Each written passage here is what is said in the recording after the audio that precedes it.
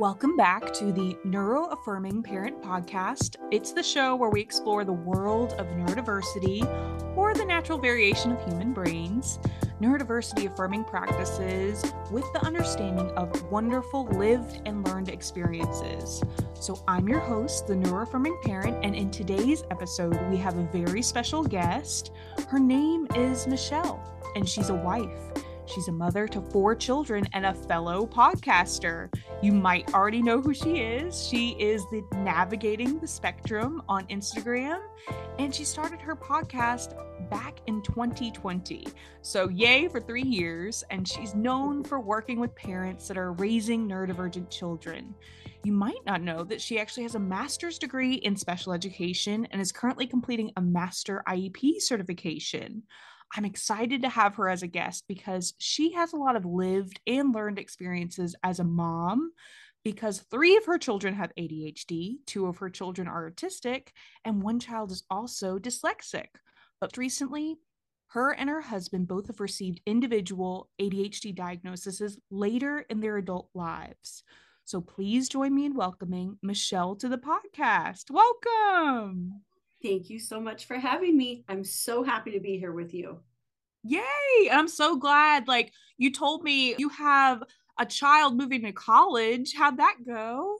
It was so sad. It was really sad. Oh, Our oldest is 21 and she graduated from college this spring, and our son graduated from high school this last spring.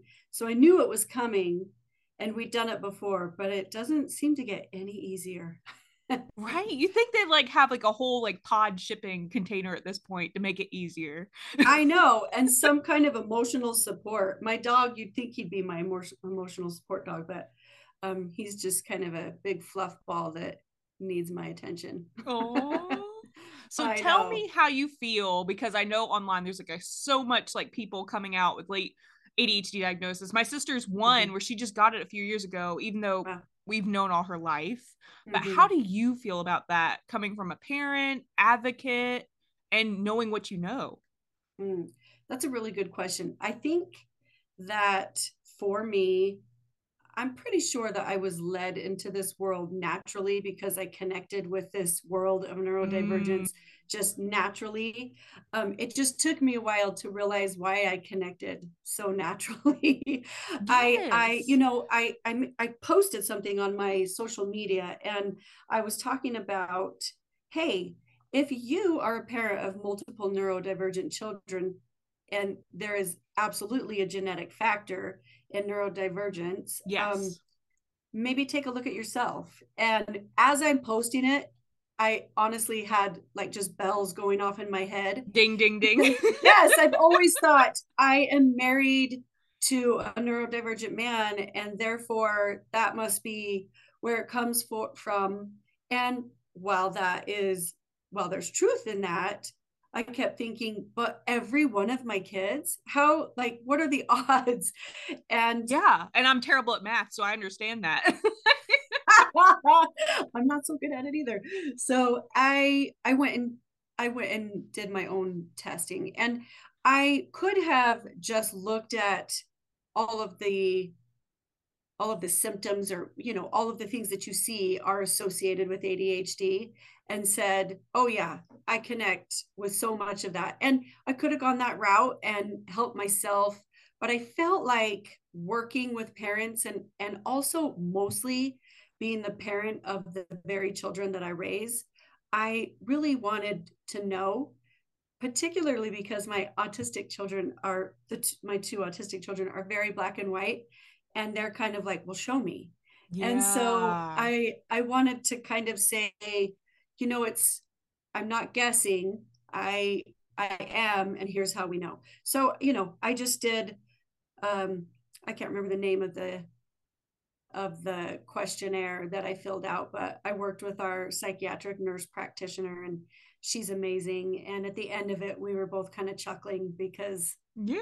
of course, because of course. And you're like, where's my accommodations? Where's my support? Yes. Well, I realized, and for me, I didn't start really recognizing some of the struggles, or experiencing some of the struggles that I have until adulthood. and until I Mm. became a parent. And so as a child, I did understand that I had some limitations. I thought I was really good at math, Yeah. but when it became like three-dimensional, my brain could not process what I was looking at. And I kept thinking, Mm. what's the barrier? What did I miss? And to this day, I still don't know exactly what it is, other than to say that I do have a child with dyslexia, and there's a genetic link with And there's dyslexia too. And dyscalculia. Yeah, yes, totally. that's right. And I've kind of wondered if I unknowingly may have dyscalculia. I don't need to diagnose myself in that because I'm not doing math. Right. And Yeah. Then you don't get and like an so extra delay on taxes just because of it. yes, yes.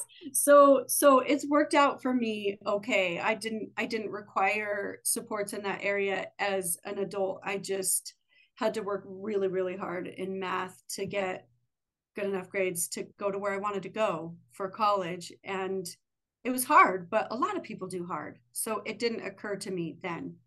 Yeah. And honestly, I want to know. I'm so curious because I know probably the reason I went undiagnosed as dyslexic for so long was just because I got phonics and I got lucky. But do Mm. you remember from your childhood, like, how was your, like, did you have like a more of an inclusive upbringing, or was there anything that kind of probably indicated why you wouldn't get diagnosed sooner? You know, we did Hooked on Phonics too. Mm. And that's what I mean. We grew up with Hooked on Phonics. And so I think that it's highly likely that the resources that the schools were using, the schools that I went to were using, just accommodated my learning style naturally. I was an early reader. I Mm. read at an early age, and Were you I ever do realize, identified as gifted? yes, I was. Well, you know, that's a In neurotype too, so you get to add that. Yes, I know. There it is. There it is. I was in elementary school and most likely middle school. They in middle school you kind of lost that designation Yeah. at where I went. And I mean, you could take your honors courses, and in high school you could take your honors classes too. And I did those things, and school mattered to me. But like I said, just going back to math, I often felt very frustrated because I thought there's something that I've missed.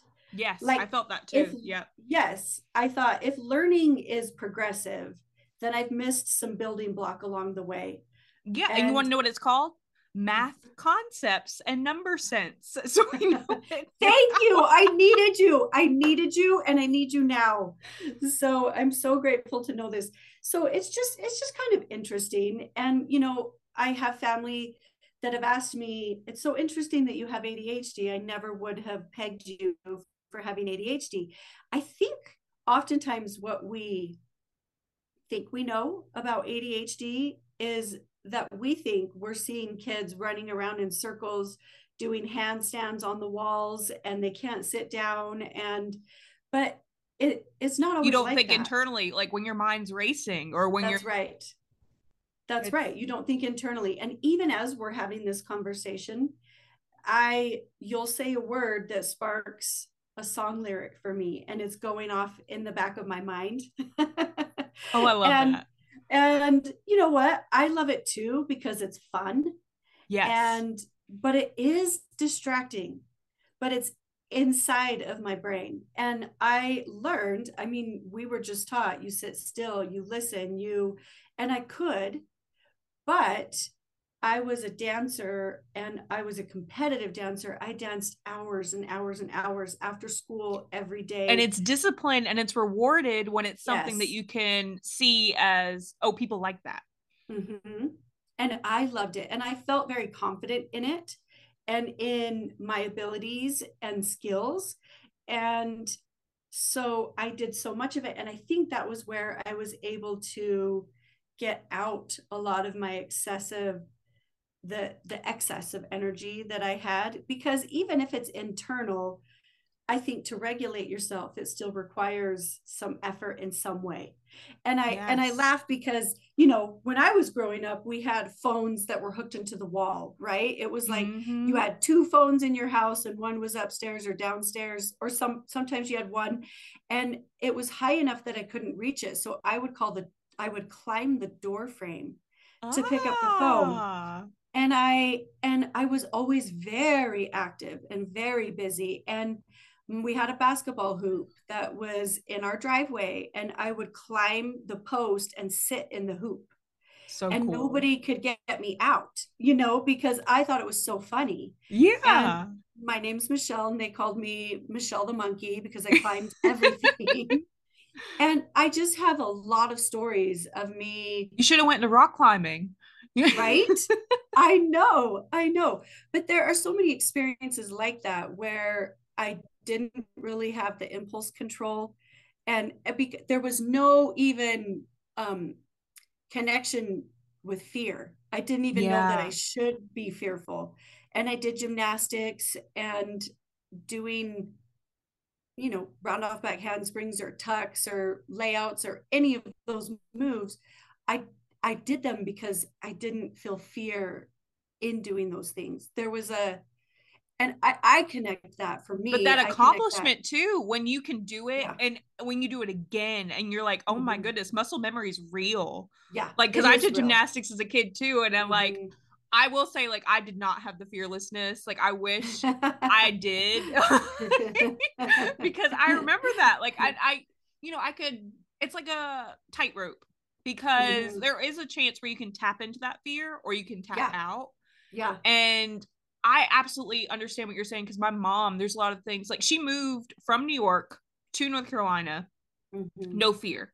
And she's the Oh. only one from her family at that time to move. Now, my cousins, like I have a cousin in South Carolina, like I have other cousins moving, but nobody in our Mm-hmm. immediate family moved like that Mm-hmm. because it was like Yeah. hush hush, no, no, like very We scary. stay near each other. Yes.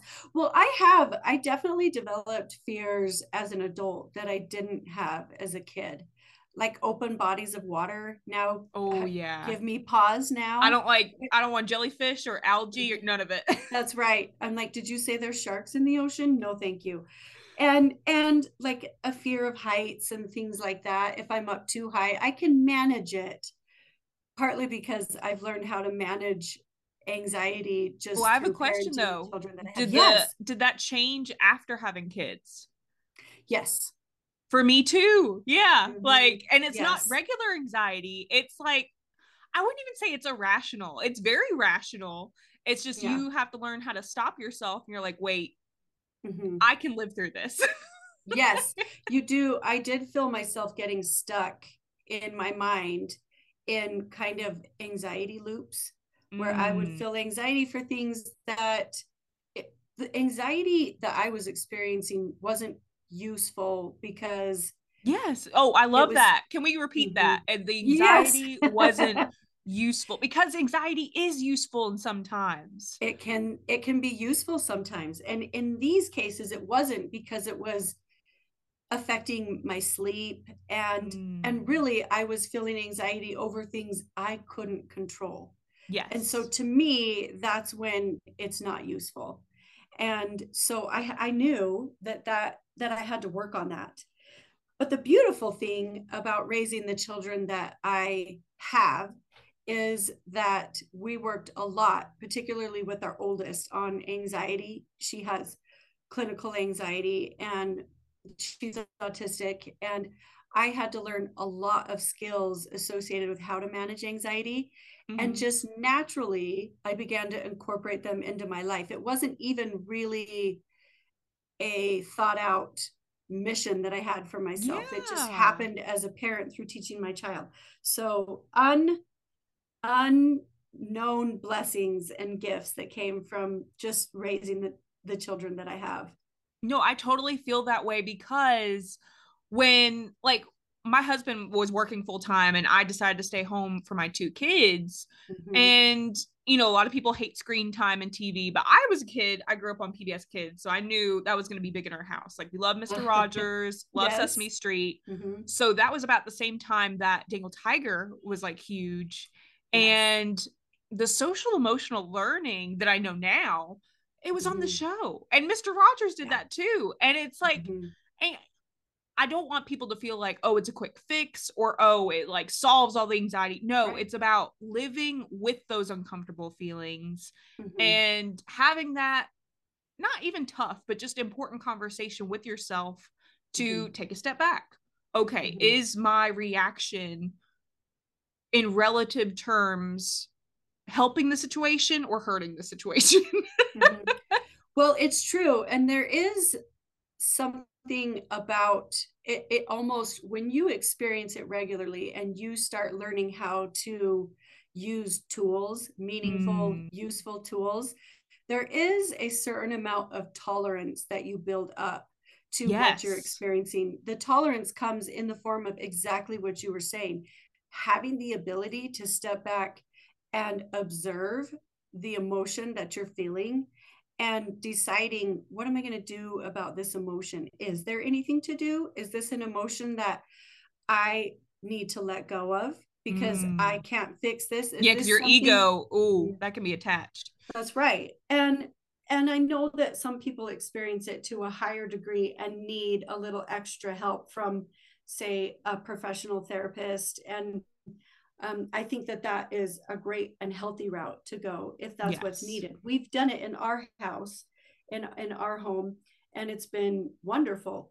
However, saying that, not all therapists are created equal. So maybe if you don't have a great experience round one, just understand that there are other people out there Well, you know what's that, funny that I noticed during the pandemic, which number mm-hmm. one, podcasts. So that Yes, helps. But also, uh-huh, there's a lot of therapists that will just give not even consultations, but sometimes just like almost like a mini TED talk on that's right. YouTube. I And know. sometimes just hearing that outside voice where it's Mm-hmm. not connected to your situation, but it gives Yes. you like a new perspective, that Mm-hmm. helped me a lot. Yeah, yeah. I love that you mentioned that. I think it's really good to share the tools that we use Yeah, because and not everybody has resources. time to do a course, I admit. Like, Yeah, it's true. It's so true. So yeah, I think that the diagnosis that I've received has allowed me to kind of look back on my childhood and say, oh, I kind of see that in places that I didn't see it before. And but it wasn't as prominent, and it really did not. I don't feel like having ADHD affected me in very many negative ways as a yeah. child. I think as an adult, I started seeing things that were harder for me. And I had moments of pause where I I just experienced things at that, how do I even say this?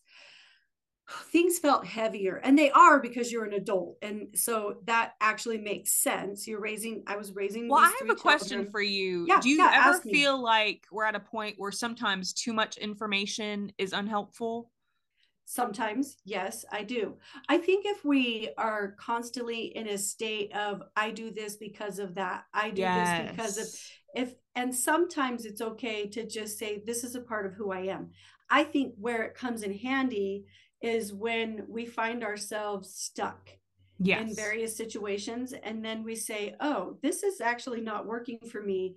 Is there something that I can do that would be helpful and meaningful in this situation for me, And or that's with this honestly, yeah, particular? I Yeah. love your page for that reason. And like, I have to like comment, like, listen, y'all, we did not coordinate our posts, but we both today posted about inclusion. I saw And that. and I just feel like that need because I felt growing up very excluded from my family because I didn't take medication. I didn't really struggle. I wouldn't even say a perfect education, but there was a lot of things in my education that supported me.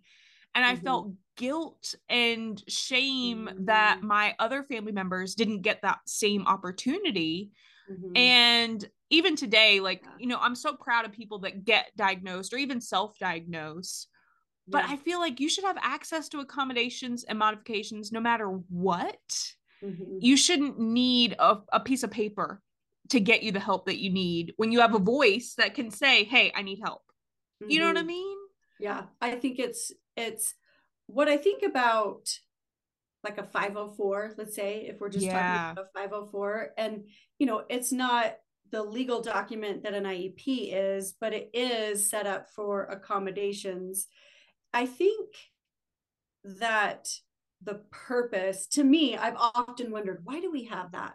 Why do we have a 504? And Because of I a lawsuit. honestly, The only reason we right, get change. right, I know. Well, I see that with the IEP, but with a 504, I think, okay, here's how I look at that. I say it's almost like a reminder sheet. And as a parent, it Mm, makes sense to me because I have a task list. Oh, yeah, this kid needs to be at these different appointments. To me, a 504 is similar to that. yeah. Just I look at it and say, okay, this is a reminder to the teacher and to other adults that are working with your child. They have these accommodations, they're written down, which actually does require the teacher and the staff to follow through on those accommodations. And they can be held accountable for providing those accommodations, which we could go into the accountability. We could go down a rabbit hole with that, but that's the point of it, is that they're held accountable. That's the hope, the great hope of the 504. But I do hear what you're saying. You almost wish that so many of those accommodations were just naturally a part of the classroom. Well, my And thing it, too is like, shouldn't in society in 2023 know mm-hmm, that, just because your brain operates a certain way, it doesn't stop outside of the classroom either. I feel mm-hmm, like our society should integrate and understand the mm-hmm, need for accommodations and modifications mm-hmm. 24/7.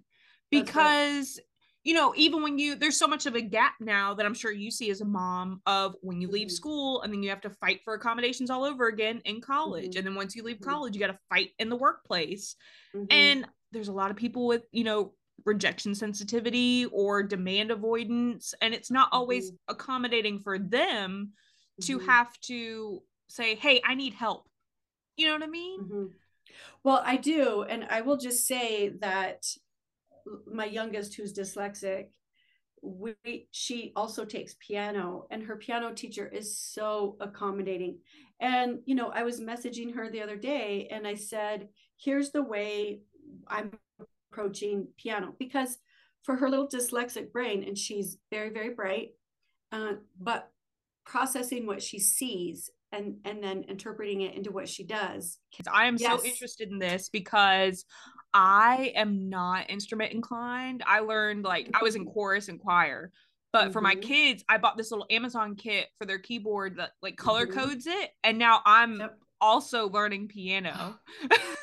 I love that you do the color coding. So I will just freely admit that I am still in the learning stages of how to support my daughter with her dyslexia, because I am very familiar with autism and ADHD, and dyslexia is new within the last 6 months or so. And so I'm still learning how to accommodate her. I'm trying to speed up that process for the benefit of her. But what I have learned, she also has ADHD. And so what we do for piano, and I was messaging with her teacher about this, we take it in chunks. So we do a bar Mm. at a time, and that's how she practices. But we cover up the other bars so that her eyes can focus on exactly where she's at. Yes, chunking. We love chunking. But I Yes, did we want to do. let you know, and for all Mm-hmm, our listeners, if you are interested in any kind of dyslexia training, mm-hmm, Nessie Learning, they have a training course. I got it free last October for Dyslexia Awareness Month. But if you're listening to this outside of October, it's usually cost effective. It's not that bad. But if you want mm-hmm, free dyslexia training, the my state of Georgia offers a wonderful webinar on YouTube on the International Dyslexia Association of Georgia page. But mm-hmm, also they have a course through Cox Campus, which is they're wonderful, and it's called Unraveling Dyslexia. But then also Microsoft has partnered with Made by Dyslexia, which is a UK based organization. And it's Microsoft Learn, but it's all about dyslexia. And then also how to incorporate, if you have a Microsoft computer, some of their unique features, because Bill Gates is dyslexic. So even I didn't realize until I was older that a lot of things growing up, like spell check from Word doc and, Excel spreadsheets, these are built-in accommodations, but now they've expanded even more. They just released the other day on their social media that they have more accommodations for text to speech, speech to text, and then for literacy. Like they have a literacy coach where if you have a microphone, the kid can read and it will kind of visually track.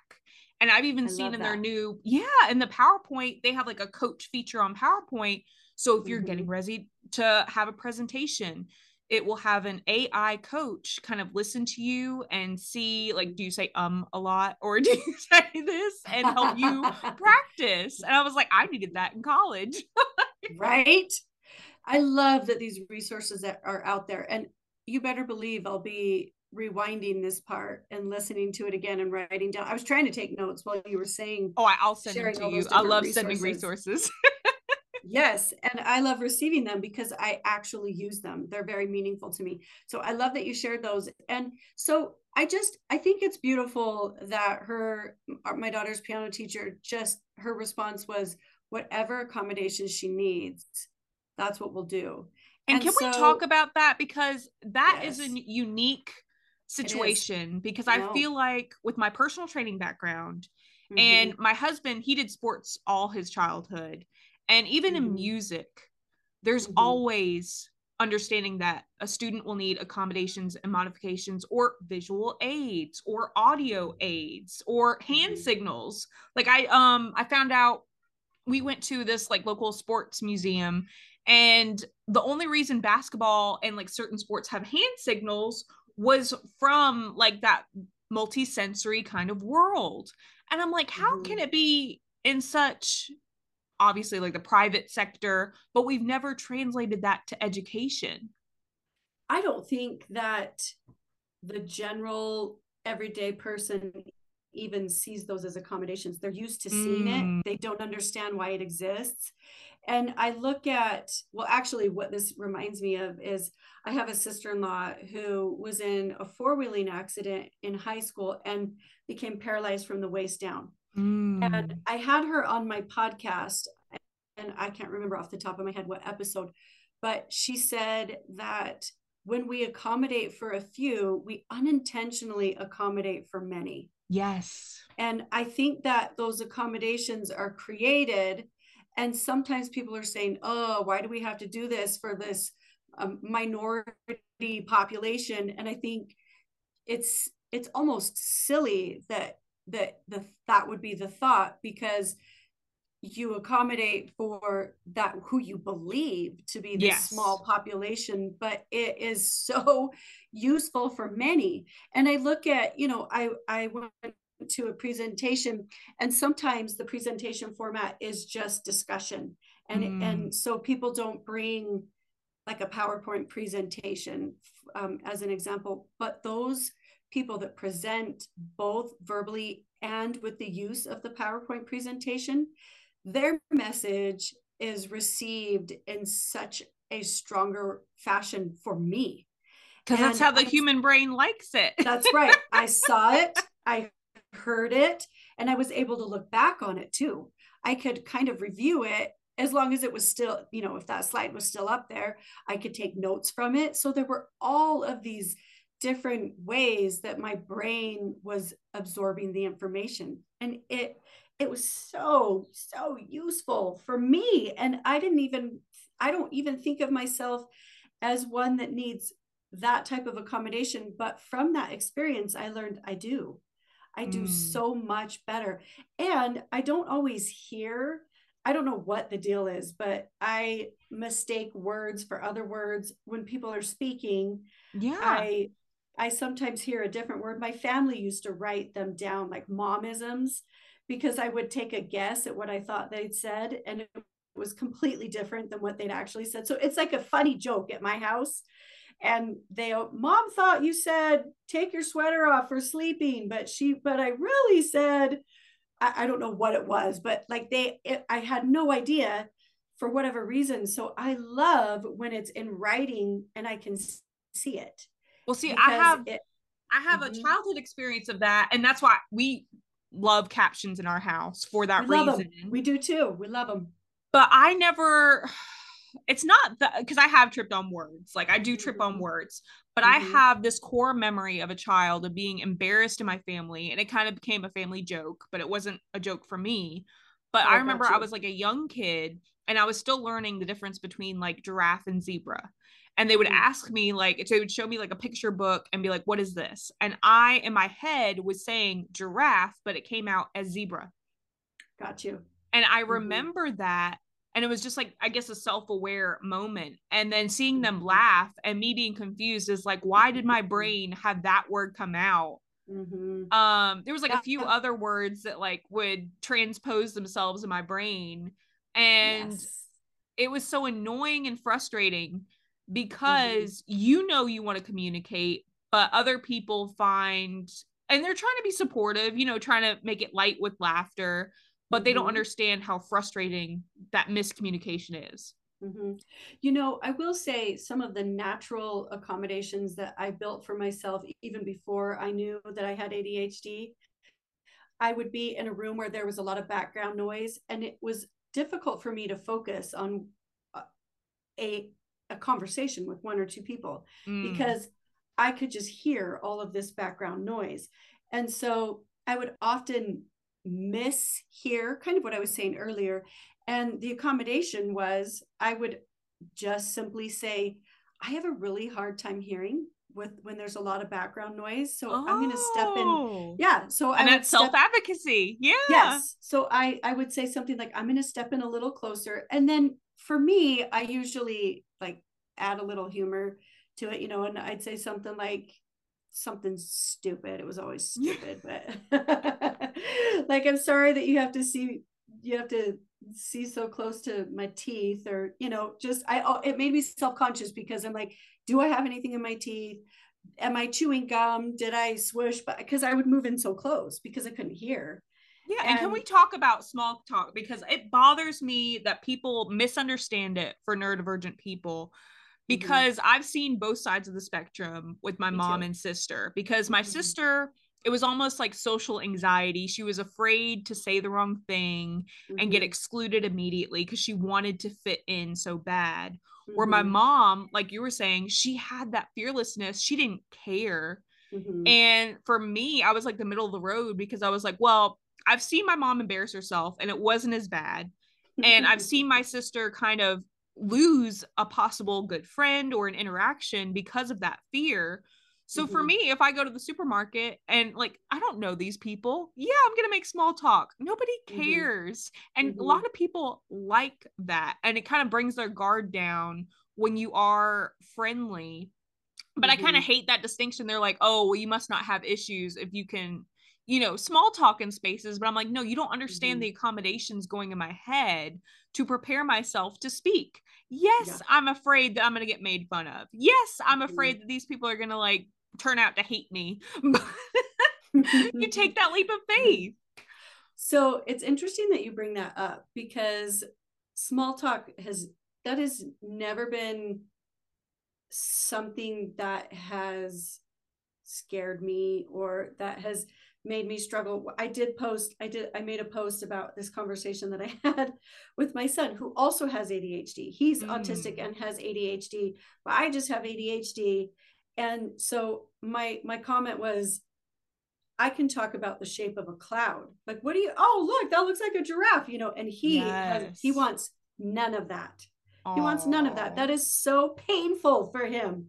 Well, can I say something? I swear, with parenting, you are supposed to give birth to people with the opposite traits to help you grow. Because yes, I get that. Like my daughter, like we do connect on certain things, but some things she's like my polar opposite. And then my son, sometimes like we get along too similar and like we butt heads. Oh, I so get that. But I will tell you that it's interesting that you talk about this, because I go back to what I had to do was, as opposed to an accommodation, I had to learn to pause, to self-reflect, Mm, because I had no issue being the entertainer in any given group. I was positively reinforced regularly because I was a little out of the box and would make comments that were funny, and I knew yeah. they were funny because people were laughing, or at least they pretended they were funny, so they laughed. But I that had to was learn re that with my husband's family because I yeah. was unknowingly oversharing because my mom and Mm-hmm. sister overshare. It's normal in Mm-hmm. our house to overshare. It's almost Yes. like our love language Yes. to say that quiet part out loud. Mm-hmm. It's a connection. It's a form of deeper connection for me, the overshare. And sometimes you look and say, I just made this person feel uncomfortable because I shared Oh, something yeah. that was a little outside of the typical comfort zone. And so that is okay. But I had to learn to pause and reflect on that. And I absolutely love people. I love people. Mm. I always have. I love connecting with people. I love hearing about people's experiences and how This they is why think you're a good different. podcaster. Well, that's very nice. But I love hearing how they think differently than I do, or even the same. Either way, Yes. I'm in it. But my very first experience, I'll remember it forever and ever because it was so embarrassing to me, was I was in college and I went next door to someone else's apartment, and they had family visiting. And it started out, and I was my usual chatty, asking them questions, cracking jokes. They were laughing. The conversation went about 20 minutes. And I said, okay, I'm going to go now. Oh, I said something like, I better let you go. And I started closing the door. And the girl that lived there had no idea that I could still hear her. And she said, Mm. finally, I thought she was never going to leave. Yes, I've And witnessed that happen with my sister. And mm-hmm, for my sister, I felt so bad because she just didn't know the social cue of, oh, you've mm-hmm. extended your time. Yes. And I had always assumed that because of the back and forth of the conversation or the laughter or the engagement, that they were in it. But I had to take a step back and say, what did I miss in that conversation? And I realized that for them, what I missed, and it was so simple, but in that specific situation, they were with family and they really just Mm. wanted to be with their family. So I kind of misread the environment. But I'd But those argue are that that was probably a mm-hmm, learning point for them because if you didn't yeah. have that experience, they never would Mm-hmm. have seen a personality like you. And that's what's great about college because me and my Mm-hmm. husband are the opposite people. We are anxious and we're Mm-hmm. like, we've been here too long. We need to find an exit strategy because they're about to kick us out.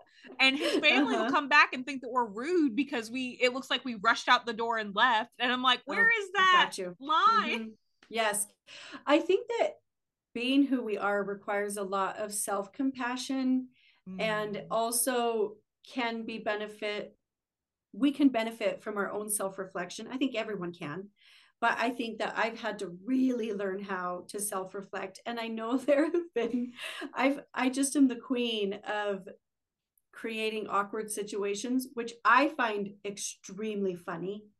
I Mm. actually don't feel discomfort You should in just consider yourself a awkwardness at comedian. all. Just lead with that. And so I think it's really, really funny, but I never want to make someone else feel uncomfortable. So Oh, to yeah. that's not that part of it isn't funny, but just an awkward, just well, that was an awkward statement. I think that kind of stuff is really funny, which is probably why I'm drawn to other neurodivergent brains, because is a lot of Yes. outside the box thinking and comments and shares, and I'm drawn to that. I think it's very engaging and intriguing, and it just really piques my interest. And what I remind myself is we're not all like that, and that Mm. is completely fine. That's totally fine. I just had, honestly, for me, I had to learn how to tone it down. I My had to mom still tone has it not down. learned that. So you need to make a Yeah. course for that. I just you can, what I've learned is to read people's body language, and when you hear someone speaking in a particular tone of voice, to understand that they are showing you how they show up in the world.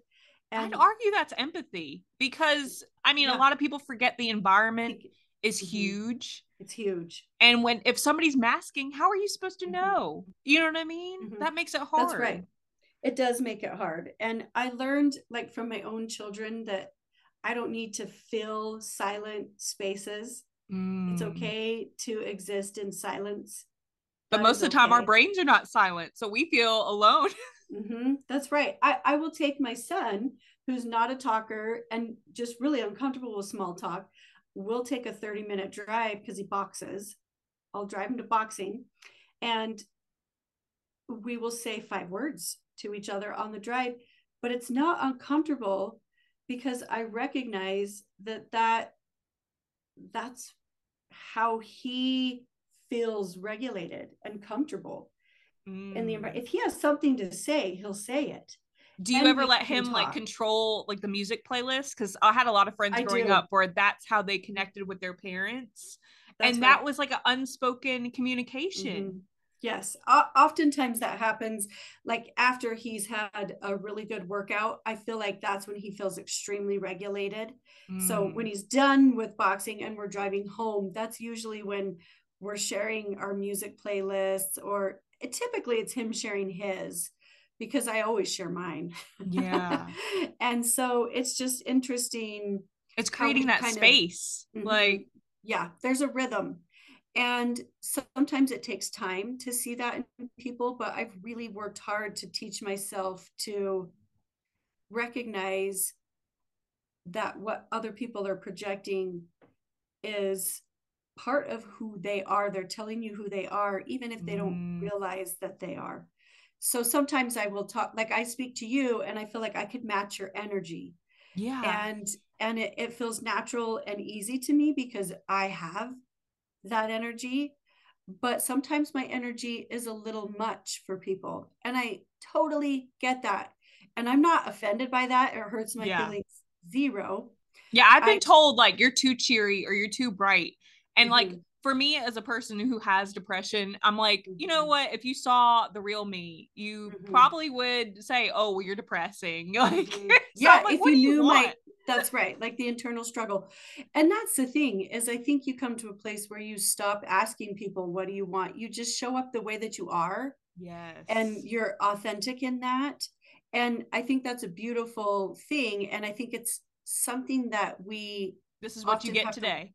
yes, this is what we work towards, is to be ourselves and feel comfortable being ourselves. And I would just say that I do think that what I'm describing is empathy, that Yes. coming into somebody's space and recognizing their body language and their verbal cues, I think that is empathy. I didn't know that it was that for many years, but you're kind of able to put yourself in other people's shoes. I don't consider that masking Mm. myself. I consider that connection. I agree with And that. Yeah. yeah, for me, Well, I it would feels like have you ever connection. heard like the phrase of like because I remember in school, especially with like gifted programs and stuff, there was a lot of cliques. But for me, Mm-hmm, I was that person that it felt inauthentic, disingenuous to just mm-hmm. associate with one group.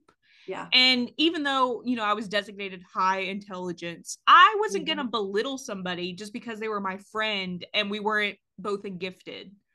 And mm-hmm. I agree with you. Like, I don't consider that masking, and I'm not dumbing myself down. I'm just Right. connecting with them on Mm-hmm. their level. And I don't think Yes. that's wrong. I don't either. I actually love it because it has allowed me to insight into other people's lives, and it also Mm, helps bring a sense of comfort and to the person that you're communicating with. yes. And I don't do that Because because it's not mirroring. You know what I mean? no. It's like, I want you to be comfortable. So I want to be at your comfort level. Mm-hmm. And the interesting thing is, I don't actually think about it now. I used to say, okay, what is my environment? Let's look at the environment. Mm. What am I walking into? But these days, I just recognize people for who they are. And I am very comfortable with different types of people. Yeah. Yeah. That's what I love about neurodiversity is because Mm-hmm. once you let go of that concept of, oh, I'm broken or, oh, I can be fixed, and you Mm-hmm. just let go of that and you think, oh, everybody is supposed to be different and Mm-hmm. everybody can Yes. be included even though they are different. I love it. Mm-hmm. Well, and one thing that I work when I work with parents, I talk a lot about strengths-based parenting. And essentially, you're looking at your child and you're saying, I know we have all these struggles, but there's Mm. also a lot of strengths that exist. And let's lean into those strengths. And I want you to see that I'm leaning into those strengths and I recognize those things that Yeah, I've even heard you, it called more recently kind of like ability based. oh, I like that. I actually, I really like that. I've heard it called that too. In the program that I studied, they call it strengths based. So I naturally fall back to that, but I like ability based. Well, and And correct me because like I feel like gifted parenting books are all that, mhm, where they yeah. don't focus on what your kid can't do. They focus on Hmm. what is your kid currently doing, what do they Hmm. want to do, and how can Hmm. we reach that goal. Hmm. It's fairly closely aligned with looking at your child's interests Mm, and leaning into those interests and building on those interests. And I look at yes. like my son who was for a time very much into anime, and I was never into anime. I didn't really understand it, but I knew that he loved it. And so what my husband and I did was we watched a couple of shows so that we could talk Oh, about characters and try to cool. connect with our son. But there was a one of the characters in one of the shows played the drums, and so I remember saying to my son, I would love for you to play an instrument. I noticed in this show this guy plays the drums. Is that something you'd be interested in? Well, he was. It was a connection through Oh, something that he loved. And so now he's my our son is this really talented drummer. Nobody oh, would know it because cool. he only plays alone. But it's because you saw your son in that character and you asked. I asked, and he was interested. It took him being interested. If he wasn't interested, he would have told me no. I just Yeah. somehow hit the Yeah, it's not like you jackpot forced him. then. You're like, hey, we Yeah, like the show. yeah, We're doing that's drumming. right. He was really interested. And he also took Japanese online. We Oh, signed him up for a cool. Japanese course and he liked it. He didn't take another one. He did find it interesting because a lot of anime is Japanese related, and so he loved the culture that he was Yeah. watching, and so I kind of wanted to lean into that for him. And I think that that's not that different than strength based focus. And I think when we are meeting someone and we understand some of their abilities, we can lean into those abilities. Yes, and I And think that goes with what you're saying about family history too, because mm-hmm, not everybody might not consider themselves neurodivergent, sure. or they might not like a label, but Mm-hmm, some people's family members had a collection of something, or was a really big sports fan, or had a mm-hmm, really big, mm-hmm. interest in music. And Yes. what you're saying, yeah, you can connect on a certain level. Mm-hmm. And like for my daughter, I know what you're saying because we love Sailor Moon, and I love Sailor Moon as a kid. Sailor Moon. Yes. So we love that. My son, he loves Totoro, and Uh-huh. like my Mm-hmm. husband, he never was that kind, but like we watched it together Sure. as a family. He's like, oh, Yeah. I get it. Like it's cozy. It is. And not to like get off track on anime, but the characters also state exactly what they're doing and what they're feeling. That's how Yeah, they it's something about the speak. Japanese culture because there's Mm-hmm. some new animes out where it made me cry because even though it was a kids movie, it was Mm-hmm. talking about new motherhood and the Uh, difficulty of managing all that, and the husband kind of mm-hmm. realized later on, oh, like she needs help and not just like with the Mm-hmm. housework, like she Mm-hmm. needs help. And I'm like, how can Yes. they communicate that through animation? Mm-hmm. Yes, and they do. And I think particularly for my autistic children who the social interactions weren't always easy for them, Mm, I think it was really great for them to have something it's like a they could social watch. story. It is Yeah. a social story, and it's right there, and you don't have to guess how anyone's feeling because they tell you. Yes. And so my husband and I were like, what do we think? Anyway, we came to that conclusion, and we were still careful with what shows we allowed our son to watch because he was watching them when he was younger. And he Gifted still, trait, right? yes. And honestly, our oldest daughter, she's 21, and she still watches some of those shows still. It's just fun for her. She just likes it. Well, they're So I think comfort it's like shows at a certain point.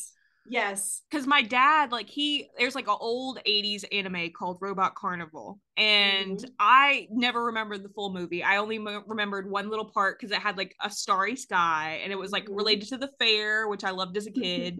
And I just Yeah. called it Twinkle Twinkle. And apparently that's a dyslexic trait. Ooh.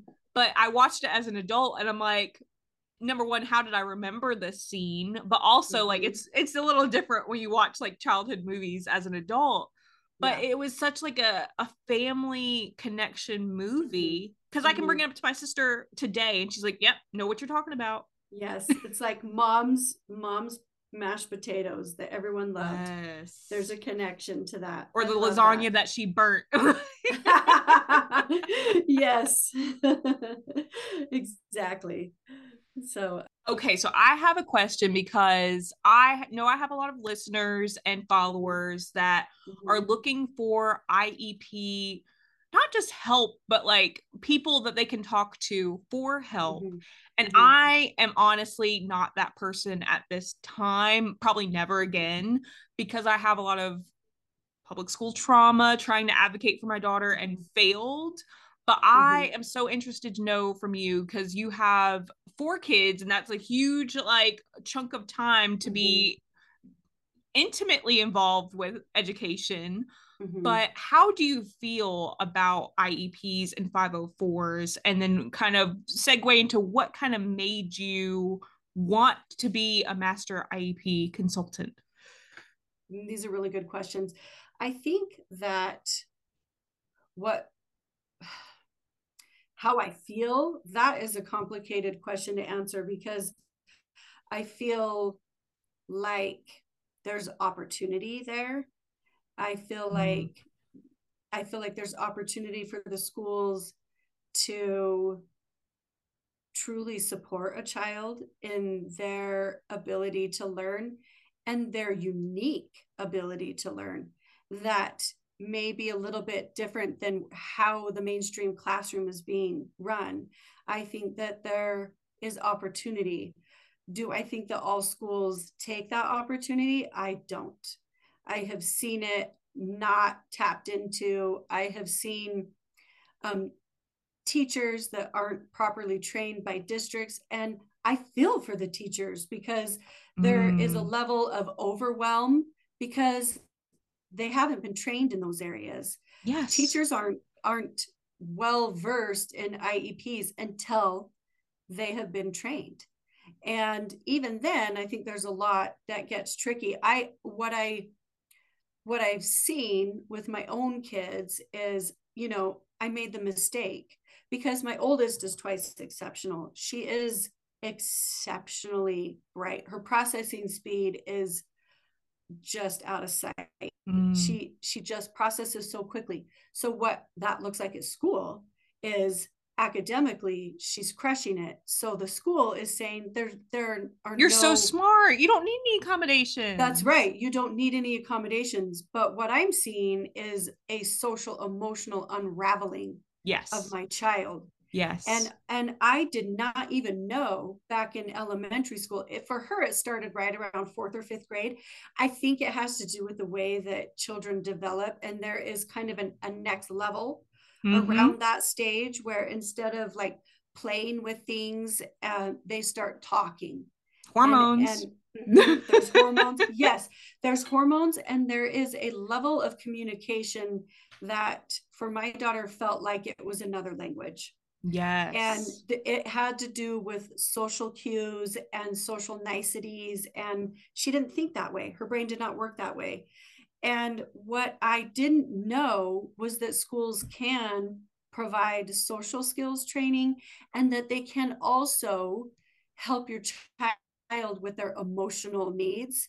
And I Mm. didn't know any of that. And so when I finally went to the school, she wasn't officially diagnosed until she was 14. Oh, I took wow. I took that to them, and what I naively thought at the time was, if I present them with this diagnosis, then they will know what she needs, Yeah, and you're not because she alone. has. Parents I'm today think that. That's right. I thought, well, then they're definitely going to step up and help me, because they're going to see that even though she's not struggling academically, that with her particular autism diagnosis, she also has social emotional challenges. And, Yes. well, what would be considered challenges for living in this neurotypical world that is generally neurotypical, Well, I have a So, question. Do you know yes. the original purpose of the IEP? I just know that it was, I mean, I don't know. I I I mean, I know that right now it's to provide a free and appropriate education. I mean, that's FAPE, Yeah. for our children, but I don't know if I can say that I do. If you were to tell me, I this is the story of my life. It's like not knowing the Yes. author of a book, but then you say the name, and I say yes, yes, that's right. So his daughter is currently an education consultant for mostly gifted education, but it's my birthplace, ironically, Chapel Hill, North Mhm, Carolina. There's a wonderful man. He's since passed, but his name is Dr. James J. Gallagher. And he was an mhm, expert in special education and gifted education. And mhm, he literally created the framework back in from 1967 to 1970s, mhm, when he was that commissioner, and he was the first mhm, chief of Bureau of Education for handicapped students in the U.S. mhm. But he even approved the initial federal funding for Sesame Street, Love it. and was the initial development of closed captioning. So it's like ding, ding, ding. But he made this Mhm, for 2E kids, exactly 2E kids, because they were so bored in general education. And if they got plucked mhm, out and only pulled out into special education, they were not getting served there mhm, either. And even if they got mhm, gifted education, that mhm, might have been too hard. And they were being told, oh, you're too smart for accommodations. So that was my problem when mhm. I found out this information. Is I'm like, wait, if I'm the target demographic and I never got an IEP, what's up with the Mhm. system?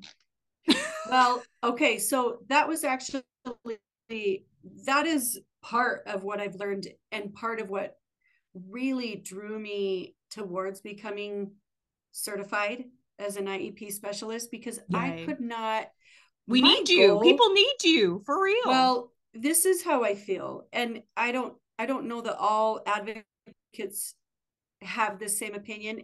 That is okay. But my goal sitting at that table as a member of the IEP team is not to beat down teachers and make sure the school is providing everything that they said they would, True. because I do hope that. But really, my goal is to help the parents, is to help educate the school. They're educators, but even educators are only educated in their areas, their specific areas. And I'm looking at the child that I'm representing, and I'm saying, here is this child's specific needs. This is what this means for them specifically, who they are. Mm-hmm. This is why these accommodations are meaningful to them. And then my goal, and I work really hard not to do this in a demeaning way, because It's that's not my hard. goal. And that, no, that is hard.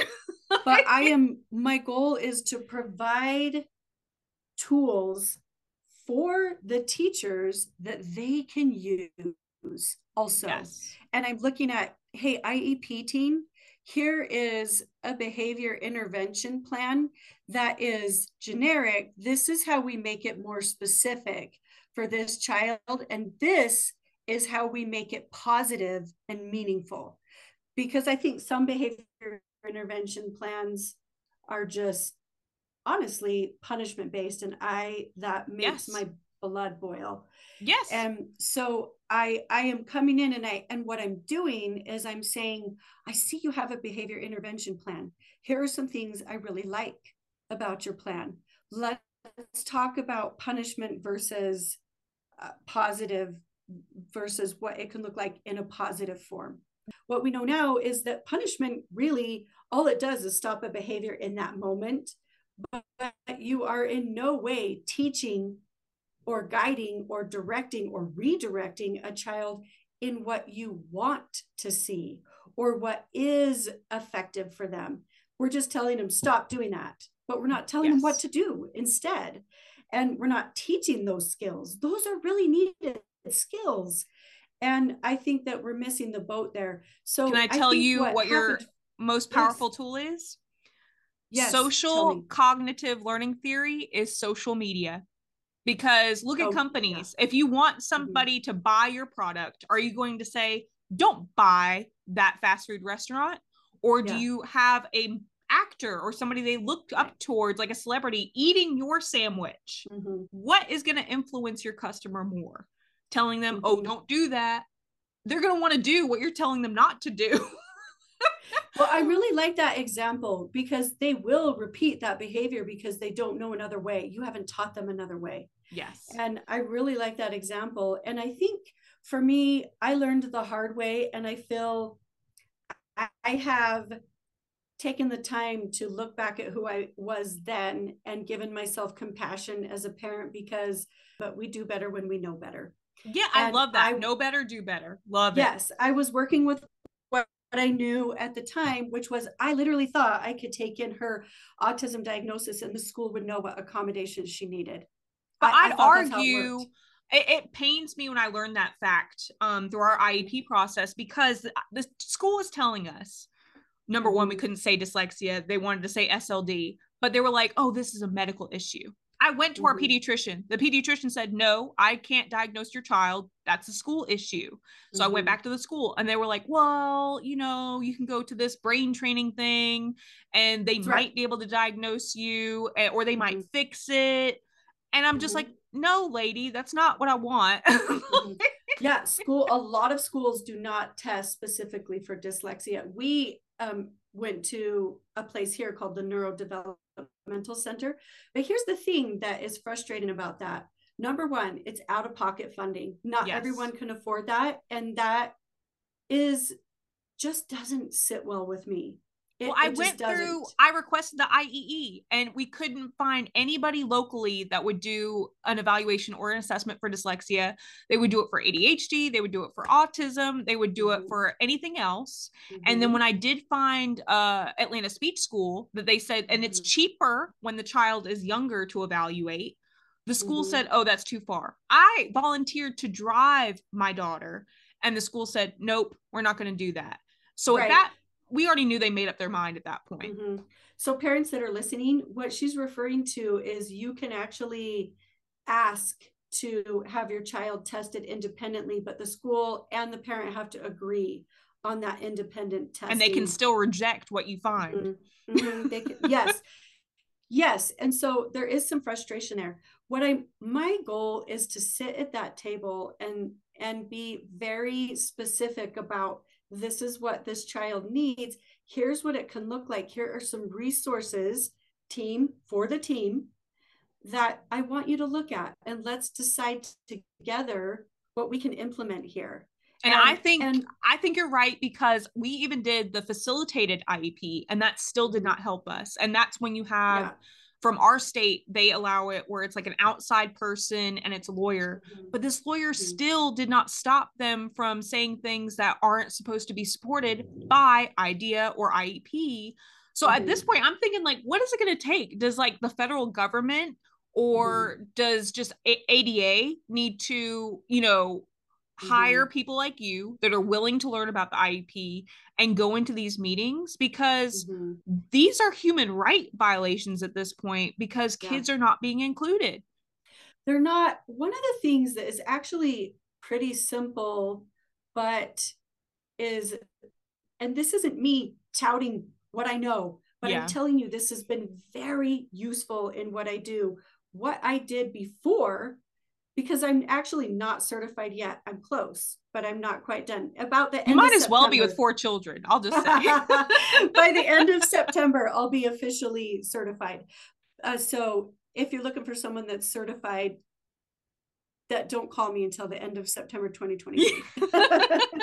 but one thing that what I did first is I took what I knew and learned through my master's program about behavior and about executive functioning skills and what those can look like in real time.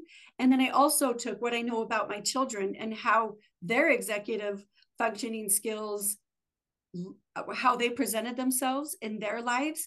And I was able to go to the schools. Now I take that information and I work with parents on executive functioning and how they can help accommodate their child with those executive functioning skills.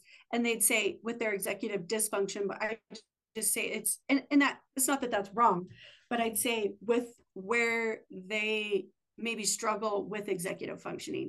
No, thank you, because a lot of people don't know that the minimum age that you master executive functions, and that's usually considering a neurotypical child, is 12.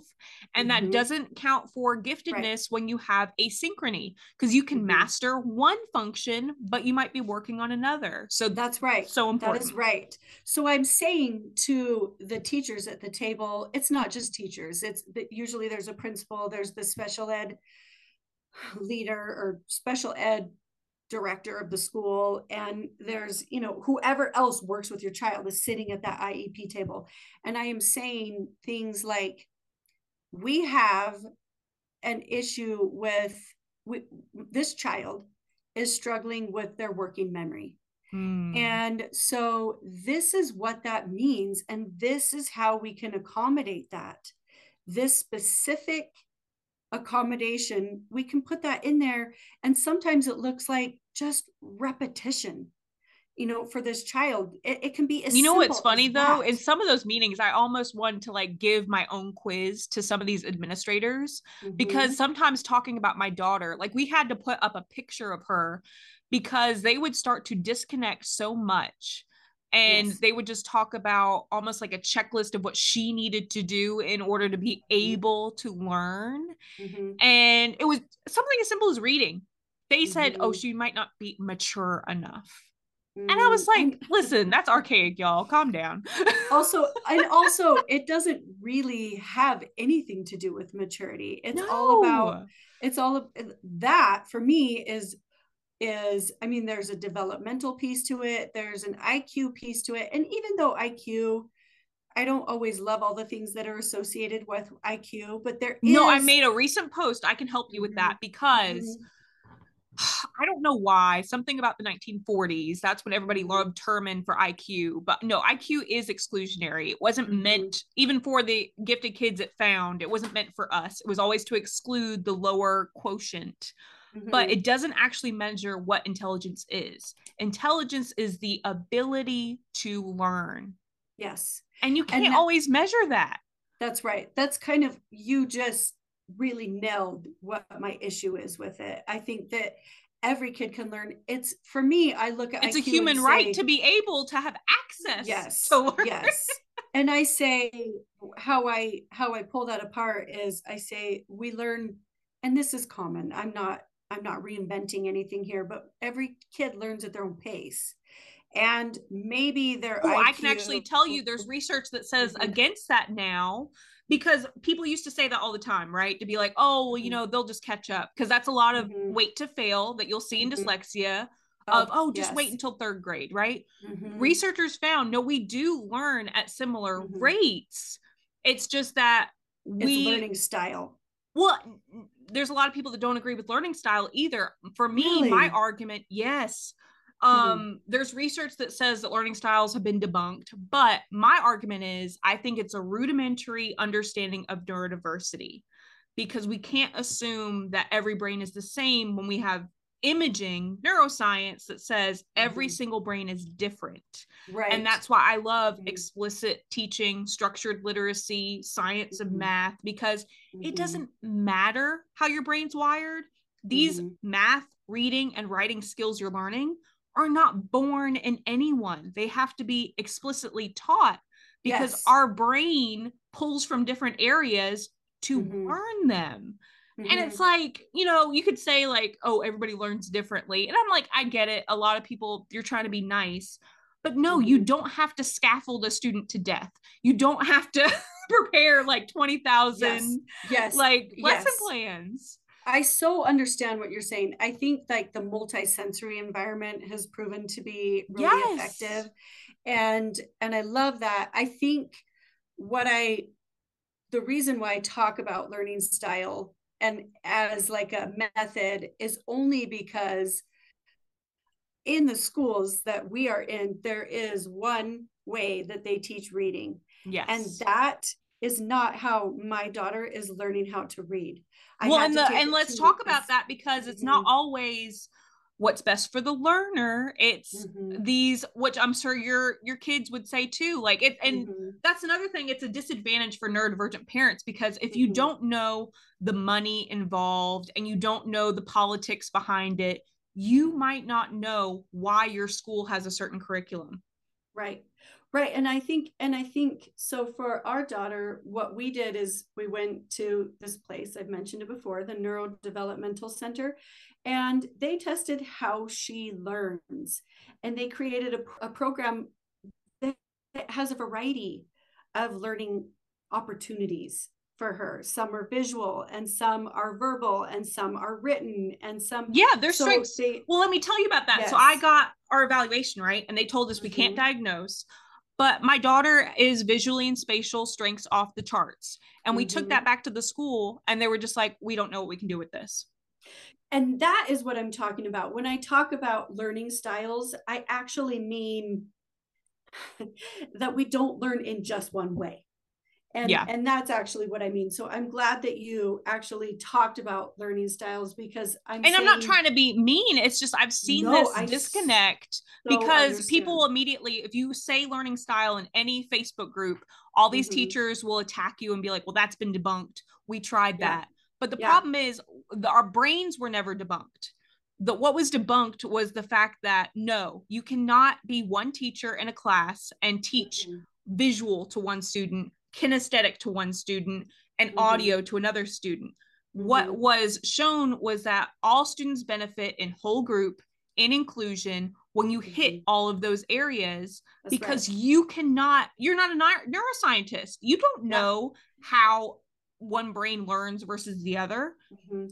And let's be honest, it definitely takes more preparation for Yes. teachers to teach like that. There's definitely more preparation. And I think that that is one of the hangups. That Well, is people something forget that environment is one of the teachers. it's That's why huge. teachers love anchor Environment is charts. huge. Yeah, I am a huge proponent of environment. I'm saying let's go into the classroom, let's see how this is set up. And so that's the other thing. That's the place that I haven't gotten to yet. But I really do hope in the Well, can I future that tell when you I our go in the story? schools, It put me yes. back. So my Mm-hmm. daughter, she would say it was too bright in her classroom. Mm-hmm. And the teacher would respond, well, everybody can look around and see my room is like the darkest room. We only have like this one lamp on. And I was like, do you have any natural light? And she was like, no. And I was like, that's why. No, it's the fluorescent It's the fluorescent lights. lights. And fluorescent lights also have a hum to them too, which Yes. is distracting for autistic kids, But which we I had to say from remind her, experience. your Mm-hmm. perception is not in the IEP, lady. It's my daughter's. Well, isn't that funny? It's telling someone that their experience isn't really what the experience is because it's different than Invalidation. your, yes, Yeah. it's different than your experience. So I think that for me, my goal is first to sit down and listen to the parents. And I want to hear what their child's needs are, where they're struggling. I want to see like test results, that if they've done any testing outside of the school, and I Can I want to ask you to help. do something? Mm-hmm. Mm-hmm. Ask them to bring anything from home because that is the only thing that helped me, because the school would show up with artwork and compare it to a Oh. fellow classmate and be like, Mm-hmm. this Mm-hmm. is wrong. And when I Mm-hmm. brought it up to the psychologist was like, oh, I would have given her extra points for that. And we were Mm-hmm. doing Nessie learning worksheets at home. We were doing Khan Mm-hmm. Academy Kids at home. I could bring Mm-hmm. data, and great, I'm not a teacher, right? But it helped Mm-hmm. me refute their evidence when they were trying Mm-hmm. to refuse accommodations or Yeah. Yeah. And that's something that I've started, that is something I've only really been in like 4 or 5 official IEP meetings because my kids never Bless call. you, because like, oh, my heart still races thinking about it. Well, they are pretty heavy, and I don't know what it says about me, but heavy environments, I'm okay in those. I don't, it's not like I'm feeling joy It's an in ability that of environment. ADHD people. Yes, you are It in a is. chaotic environment. Mhm. You do not like scatter. I wouldn't even, not everybody thrives, but that Yeah. is your environment. I function I function just fine within that environment. And even for my own kids, when I would show up, there would I can't I can't pretend that I didn't feel extra emotion for my Yeah. own children. I would get sweaty. My heart would race. And like they Mm-hmm. would start Mm-hmm. like just going down the list. Like at one IEP meeting, they went Mm-hmm. around the room and asked like, what do you know about the student, or what is like the student good at? And only me and Mm-hmm. my husband spoke up. It's That makes me sad because all of the meetings that I've been at, regardless of if the school is fully uh what do I say, following the 504 or the IEP, they have Mm-hmm. all done a decent job in identifying strengths. Oh, good. But I can tell you that I know that not all schools do, but there Yeah. is pain in that for parents because you feel like then you don't know my child. Yes. And how can you educate someone that you don't know? And that is actually that's a heartbreaking space to be at for a I parent. had a whole family I grew up with that were my neighbors, and the mom says she did it on purpose because in the South, I'm sure you know, a lot of people go by their middle name.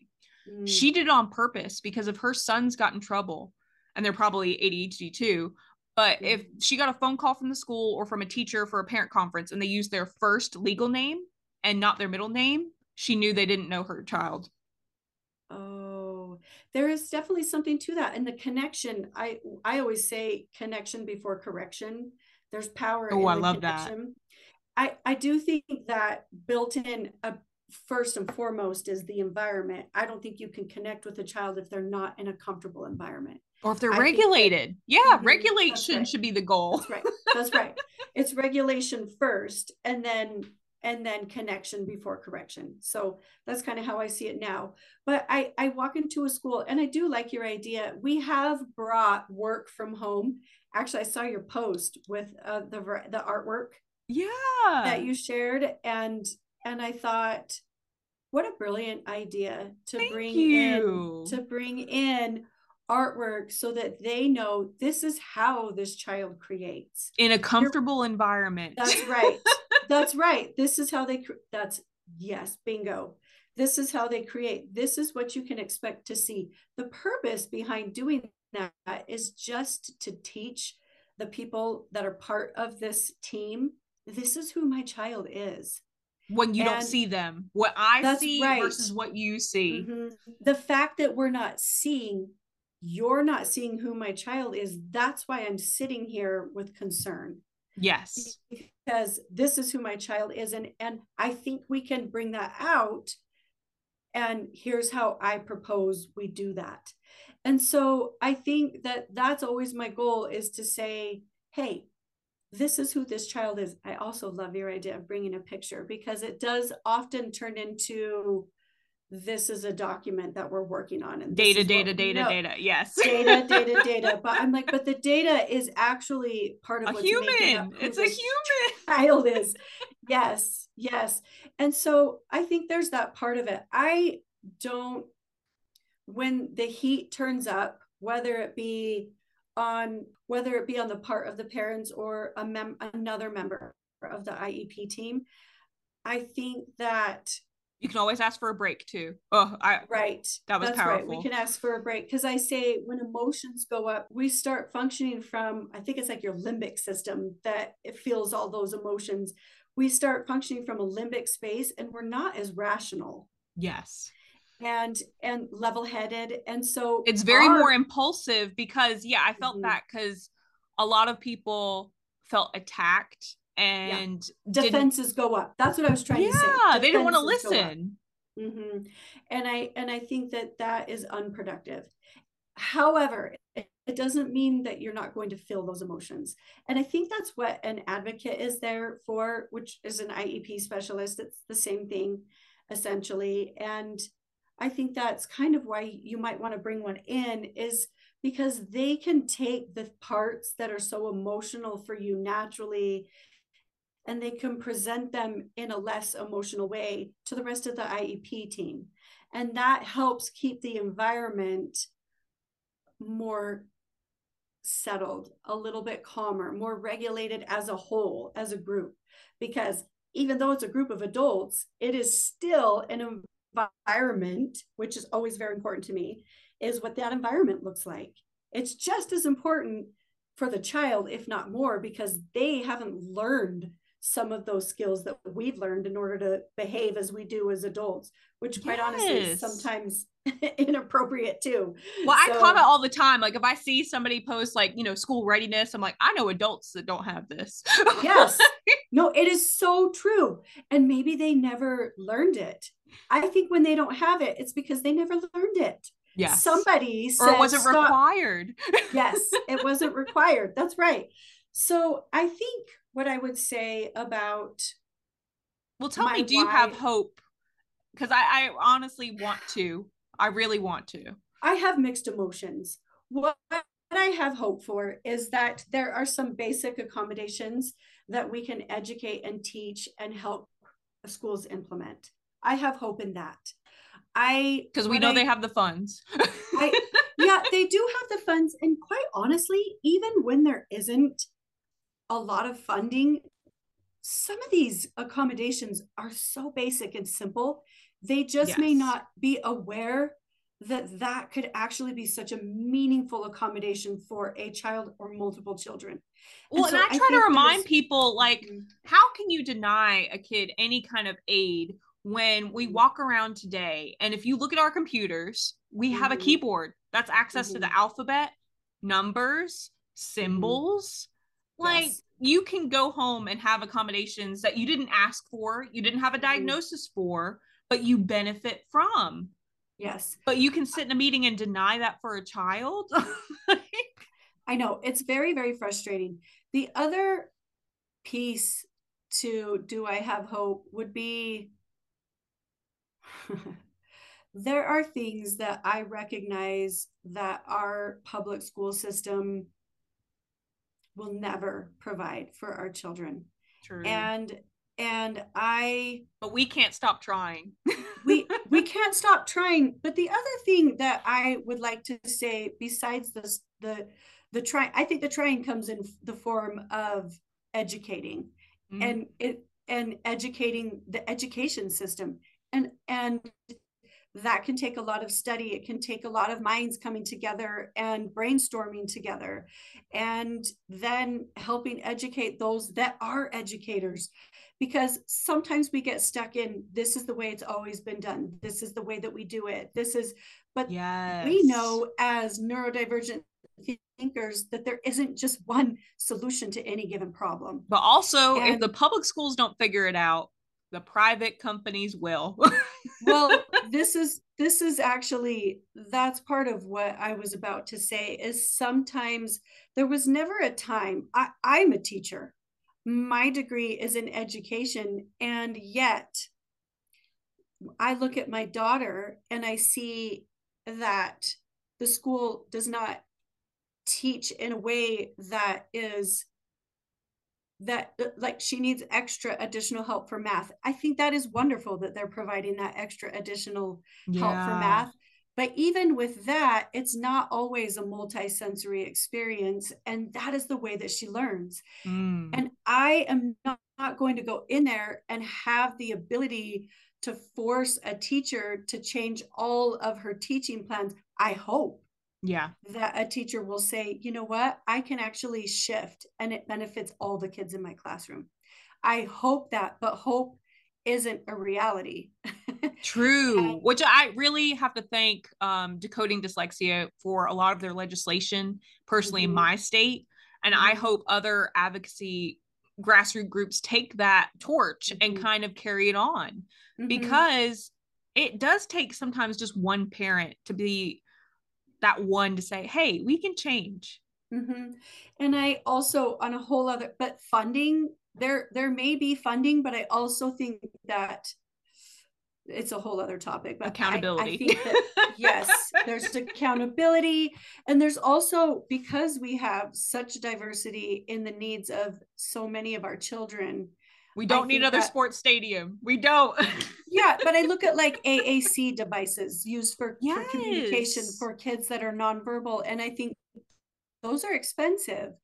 But And some are free, schools and you can put it on a Chromebook. You can put it on on a a on computer an you already iPad, have. yes, it's true.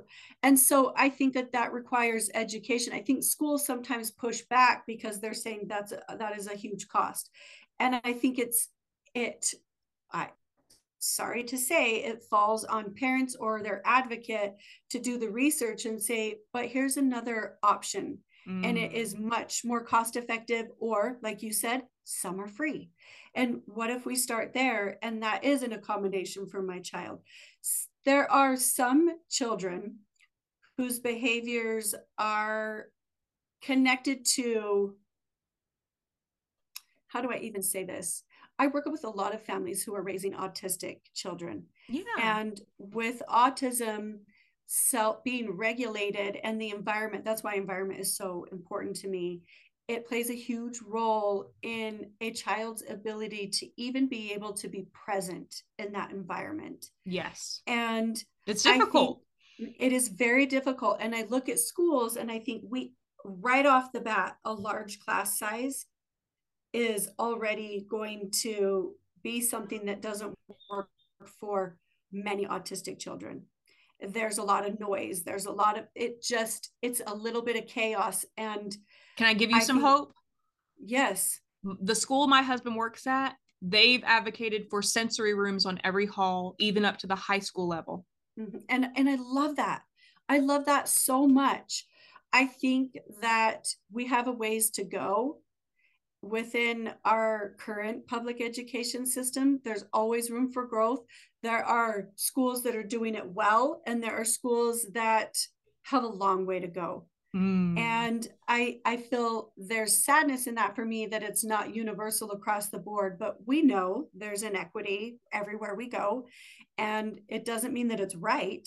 It means that it exists, and that we can acknowledge that it is, and that we can find ways to help close some of those gaps. And I just look at some which of my is parents, having somebody like you at an IEP meeting. well, I hope so. I do look at some parents who have gone through the IEP process and just felt chewed up and annihilated on the other side, because even with all of those supports, their child was still not doing well. Yeah. And so they have either homeschooled their child, or they've taken them to private schools with That's me. 2 and 3 and 2 and 3 and 4 kids in each classroom, and specialists that are highly trained. And I don't know how I feel about that yet. That I'm grateful that those places exist, but they don't exist for everyone, because not every family can afford to go to those places. Yeah. And you're right.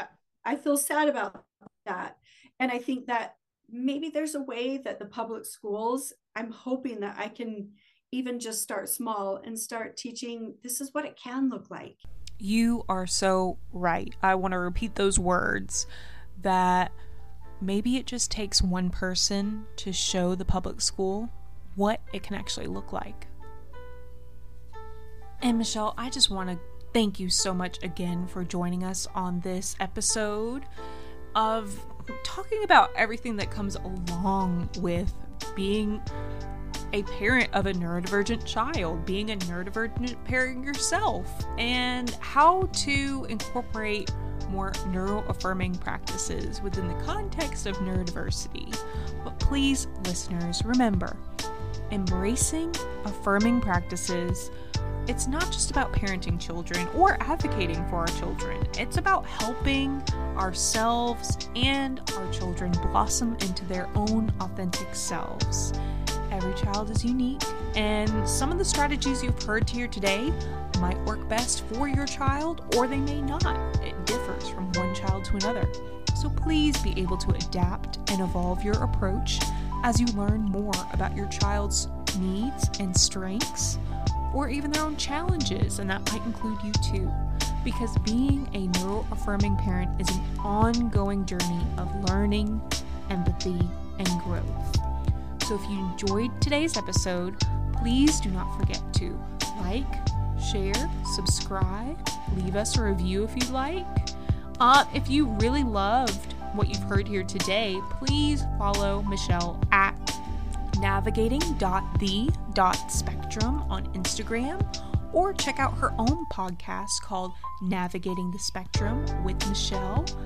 And also she has a website that you can go to. You can find that on her Instagram bio. And until next time, please keep nurturing those neuro-affirming connections. Thank you once again for listening. This is the Neuro-Affirming Parent signing off.